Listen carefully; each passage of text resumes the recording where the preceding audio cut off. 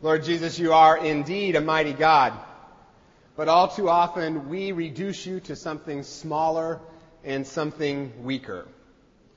So Lord, we ask that this morning you'd open your word and please teach us from it so that we could know the real you. And Lord, along the way we'd ask that you would make us courageous people in your image, and we will be grateful. We pray this in your name, Jesus. Amen. I want you to think about all the pictures you've seen of Jesus in your life, maybe in a children's Bible or hanging up in a church. Most of the time they show a very sort of gentle, calm Jesus. Jesus in a pasture somewhere, maybe Jesus with some sheep or some children, always looking very mild, always looking very calm, always looking very gentle. It's kind of the Jesus on Prozac look. Gentle, meek, mild, and above all, nice. Now, to be sure, at times Jesus is gentle. He gathers children in his arms. He cares for us when we're hurting. But that's only one aspect of his personality. He's also powerful. And when you look at those pictures of him, you have to wonder sometimes, is this the power that spun the Milky Way? Is this the God that made the mountains rise? Is this the Son of God that Mozart wrote that wonderful piece, Dies Irae, about? See, the problem with those pictures is they don't capture the totality of who Jesus is. They don't capture his power, his determination, his fierceness. And so Jesus ends up looking less like our Savior and sort of more like Mr. Rogers with a beard. And what's interesting to me is that nowhere in the Bible does it say that Jesus is nice. It says that he's loving. And while love can be very gentle, love can also be very fierce at times. My wife is incredibly nurturing with our kids. But if she's on the playground and someone says something mean to one of our kids, watch out. I mean, that little bully better run fast because there's going to be trouble. Love is gentle, but love is also very fierce. And I think this is important because how we behave as Christians and what we do as a church will be determined in large part by who we think Jesus is. And if we think that Jesus is nice, well, then we're going to try to be nice.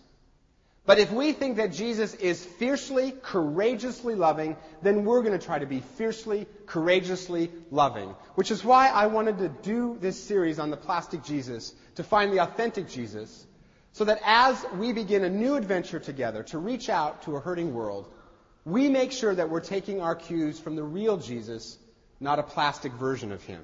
And the real Jesus is loving, but he's not always nice. And you can see this in the story that we just read about Jesus cleansing the temple. I mean, from the merchant's point of view, Jesus at this point is not being nice at all. From their point of view, all they're trying to do is provide a service.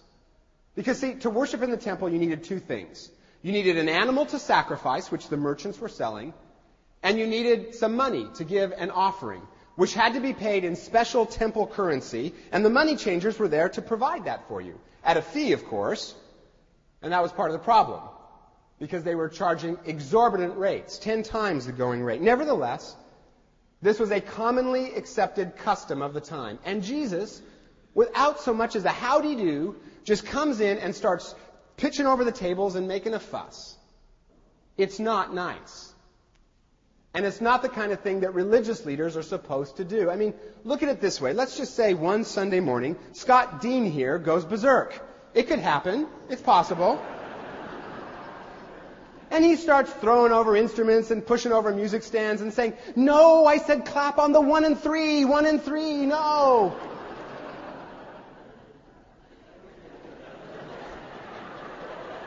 It'd be awkward, don't you think? There'd be a fuss. I'd get letters. "What did you do to Scott? He never did this when Dick was here. What did you do? You've only been here a month." And then, some elders and I would have to pull him aside and ask him, "What's wrong? What is it? What's bugging you? Was it the Plastic Jesus song? Is that it?" It'd be awkward. It'd be scandalous. I gotta say, I had his permission to use him as an example. Thank you, Scott. I appreciate it. Now, if he were to do that, that would be just kind of a mess. And you can understand, then, why people were so outraged by Jesus. He was good, but he wasn't always nice. Now, I don't know about you, but that challenges me because I'm not sure I want a zealously loving Jesus. I might prefer the nice Jesus, thank you very much.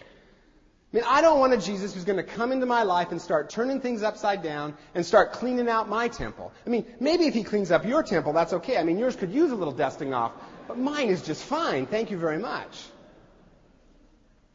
But you see, love is fierce. And it insists on the good of the beloved. And so Jesus will come into the temple of our lives and overturn anything that separates us from him. 1 Corinthians 3 says that we are the temple of God. In the New Testament era, we become the temple. And just like Jesus clears the temple in Jerusalem, he wants to clear the temple of our lives of anything that keeps us from the abundant life that he's offering. And you see this all over this story. For starters, Jesus wants to overturn the ways that we commercialize our relationship with him, because that keeps us from having intimacy with him. One of the problems with the merchants in the temple is that they're sort of turning a relationship with God into a business transaction. You buy a pigeon, you pay a temple tax, and it turns relating to God into sort of a business transaction or something commercial.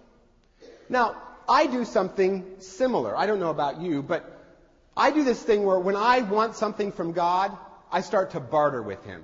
Maybe you do this too. You know, when I want something, I find myself sort of being a little extra good that week. Praying a little bit longer. Reading the Bible a little bit more. Not because I want to know him better, but because, frankly, I'm trying to butter him up. You know, what can I say? It's dumb theology, but it's mine, you know?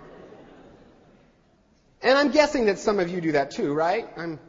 Tell me I'm not alone in this, right? Don't leave me out here. Okay, there you go. I got a couple of hands. And that turns God into our vending machine. It makes a relationship with him mechanical, and it keeps us from having intimacy with him. And Jesus loves us enough that he's going to overturn that and clean that up. The other thing that Jesus will overturn out of love for us is he's going to clean up all the ways that we exclude other people from his community. Another of the problems with these merchants is that they have set up shop in what was called the court of the Gentiles. And that was meant to be a place where Gentiles, non-Jews, could come and worship God. But the problem is they've cluttered it up. And they've created a barrier between non-Jews, between people who are seeking God and God. In fact, the entire temple itself was a system of barriers that excluded people from God. There was a court for Gentiles. There was a court for women. There was a court for just ordinary men. There was a court for priests. And then finally, only the high priest could go into the center of the temple. It was a system of barriers designed to keep people away. And Jesus overturns all of those barriers. Which is why at the end of the story, Matthew reports that even the blind and the lame came to the temple to be healed by Jesus, which is completely shocking. Because the blind and the lame were considered unclean, and they shouldn't have been anywhere near the temple. But Jesus overturns all the barriers that keep people away from him. Now, that sounds great in theory, but sometimes that challenges me because sometimes I've set up some of those barriers myself to keep other people out. And I like those barriers because sometimes I can be fairly judgmental. I remember one time at Menlo Park, our high school pastor got a letter from a woman complaining about the fact that there were a lot of non-Christian kids going to the youth group. I had the same reaction. She complained that the non-Christian kids made too much noise, they were smoking, they listened to bad music, some of them were cussing. People like that, she said, don't belong in church. Well, I just had a field day. Me and a couple other staff people, we just had a field day with this letter. I mean, we just started ripping it apart and pointing out all the theological errors of her ways, and it went too far. I mean, we took it to extremes, and I was feeling pretty smug about myself for understanding the Almighty better than this woman did. Until someone pointed out to me that Jesus wanted this woman in his church every bit as much as he wanted the teenagers. And I was kind of convicted by that because I realized that Jesus wants to eliminate any barriers that anyone would set up, including me, that would keep anybody from knowing him. Now, for the woman who wrote that letter, she had to learn that Jesus wanted those teenagers in his church. And for me, I had to learn that Jesus wanted this woman in his church as well. And that neither of us could create barriers that blocked anyone from knowing God. Jesus wants to overturn any barrier that keeps people from Him, whether that's some action or tradition or attitude on our part, whether it's our lack of concern for each other, whether it's something intentional or unintentional. Jesus wants to clear the way for people to know Him. And He'll start gently at first, but if He needs to, He'll get a little bit feisty about it. Because He loves us, and He doesn't want anything to keep us from knowing Him. And that's really one of the take-home points of this sermon. In case you were wondering what the point of the sermon is, here it is. Jesus loves us so much that He will overturn any barrier that separates us from Him and that keeps us from experiencing the abundant life He wants to give us, whatever that barrier might be. Maybe it's some sin that we keep coming back to, which diminishes our life and makes us think that we can't go to Him. He's going to want to clean that up. Maybe it's our greed that keeps us focused on money instead of focused on Him. He's going to want to clean that up. Maybe it's our refusal to serve others, which keeps us from the joy of seeing God at work in our world. He'll clean that up. Maybe it's something that comes from the outside. Maybe someone is trying to hurt us. He's going to want to clean that up. Maybe it's some financial problem, some relationship problem, some health problem. He's going to want to clean that up and either eliminate it outright or turn it around and use it for good and to help us get to know Him better. Because that's His mission, to take down any barrier between us and God. That's what the cross is all about. Where Jesus eliminates the barrier of sin that kept us from knowing God. And He is still on that mission. Anything that threatens to separate us from Him or keep us from the abundant life He wants to give us, He's going to clean it up. And what that means for us is two things. First, that means we have to let Him do some housekeeping in our lives. The second thing it means, and this is my second take-home point of the sermon, get two today for the price of one, two take-home points. Here it is. If we follow Him, if we are His followers, then we need to be about the mission of taking down barriers between people and God as well. Now, I don't think that means that we should go kicking over tables and yelling and screaming or picketing. I'm not saying go out and be rude for Jesus. I don't think that helps anybody. And yes, Jesus gets very zealous here, but you know what? I trust Him more than I trust myself to know when that kind of zeal is appropriate. If I were to do it, it wouldn't be righteous anger, it would be self-righteous anger. And there's a difference. So I'll leave the drama to Jesus. Besides, Jesus doesn't normally act like this. His usual mode of operation isn't picketing and yelling and screaming, but to quietly, but courageously and persistently bring good news to the poor, whether that's poor of purse or poor of spirit, and to set people free, whether they are held captive by something external like oppression or something internal like sin or addiction or fear or just the discouragement that life doesn't hold anything other than showing up at the office day after day. Jesus quietly but courageously works to draw people into a life-saving relationship with Himself. And we are called to join Him in that mission. Gently at first, warriors if need be, and always loving.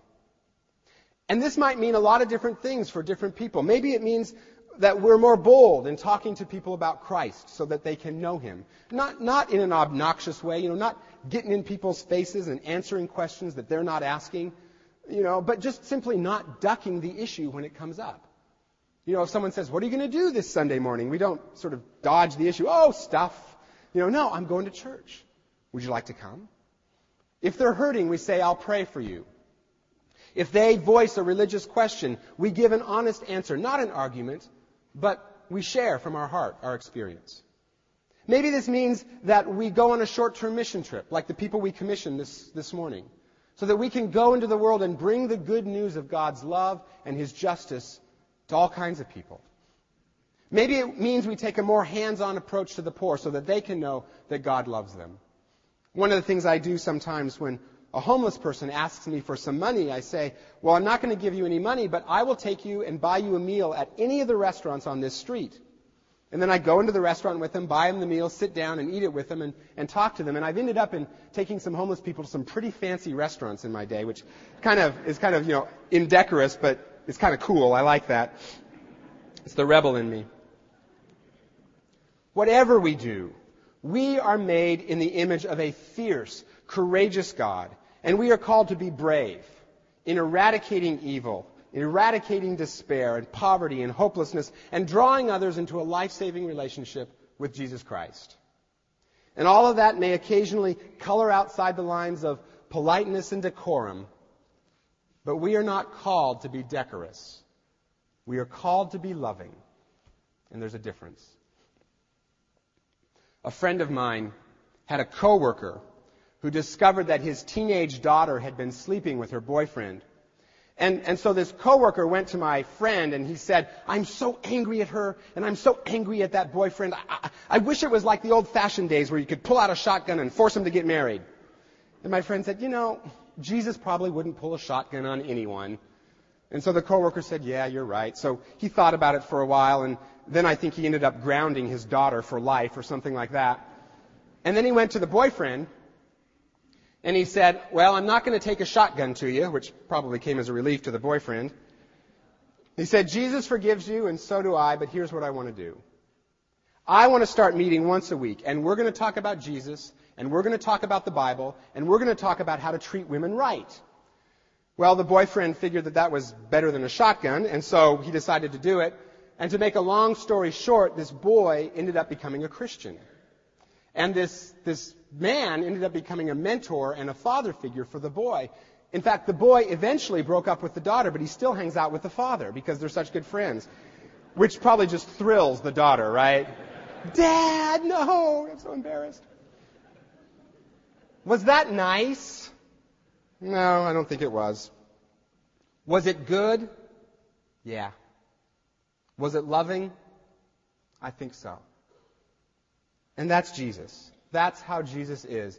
He is loving, but fiercely so, courageously so.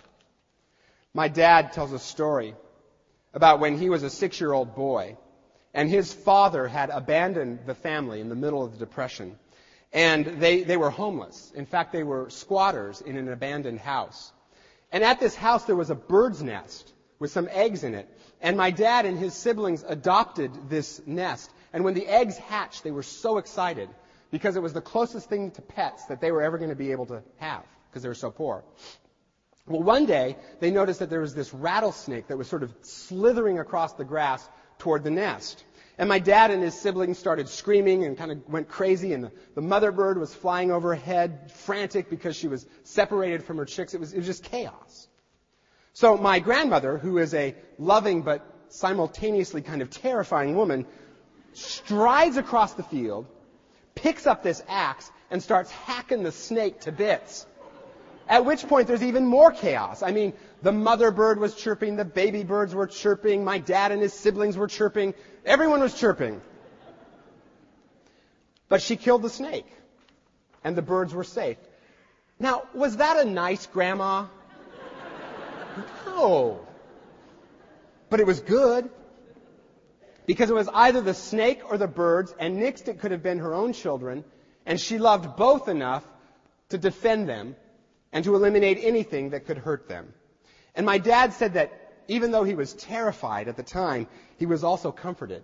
Because in the midst of the chaos that was his life at that time, he knew that he had this Amazon of a woman for a mother. And that she was on his side, and that she would do battle with anything that threatened him.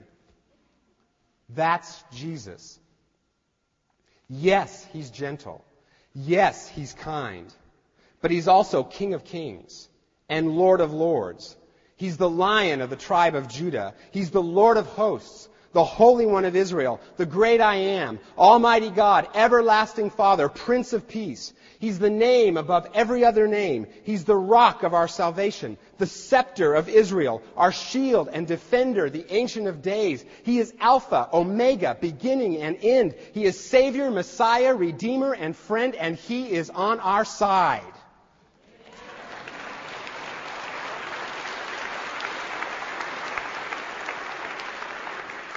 And there are things out there, and there are things in here that threaten to separate us from Him and keep us from the abundant life that He died to give us. And He is at work to destroy those things, to build God's kingdom, and to reconcile us to Him. And our call is to join Him in that mission. Gentle at first, warriors if need be, and always loving. We need to be good, but dangerous, like our Lord. Lord Jesus, you are a mighty fortress. You are our rock. And Lord, we ask that you would help us to live courageous lives. Lord, not to live obnoxiously or rudely, but boldly following you in spreading the kingdom of God in our lives, in our church, and in the world around us. Lord, both as individuals and as a community, we long to do that. And we ask that you would give us the power to be those kinds of people, and we will give you the glory. We pray this in your name, Jesus. Amen.